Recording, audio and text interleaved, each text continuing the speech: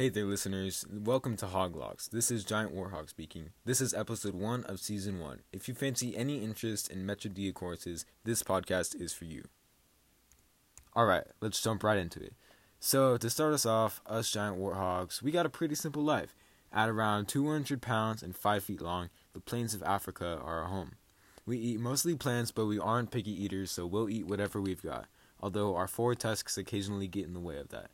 Anyway, that about wraps it up for this episode. Stay tuned for next week's episode. Hey there, piglets. This is Common Warthog here. You are listening to episode 2, season 1 of Hoglogs.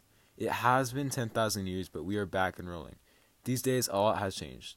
Us warthogs are now slightly shorter and heavier. We roam sub-Saharan Africa with a diet that hasn't really changed much.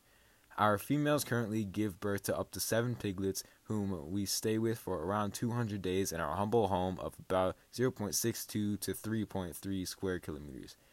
That's about it for this episode. Come back next week for episode 3. Welcome back, piglets. This is the Common Warthog reporting live. You've just clicked on episode 3, season 1 of Hoglogs. Today we are going to do it a little bit differently. We are going to predict and talk about the future of our race. Okay, so given that we have increased weight and decreased length over the years, I think it's safe to assume that we will be shorter and heavier. I believe it is also safe to assume that our diets and most of our behaviors will remain similar. Something that will most likely change is our migration. Due to climate change and global warming, I think it's probable that warthogs will migrate to cooler areas of Africa in the future. Alright, piglets, that about wraps it up for this episode and season 1 of Hoglogs. Thank you all for listening, and I hope to see you again in season 2. Big special thank you and shout out to Rowland for greatly contributing to this project. He was going to be in this podcast, but due to complications, that couldn't happen.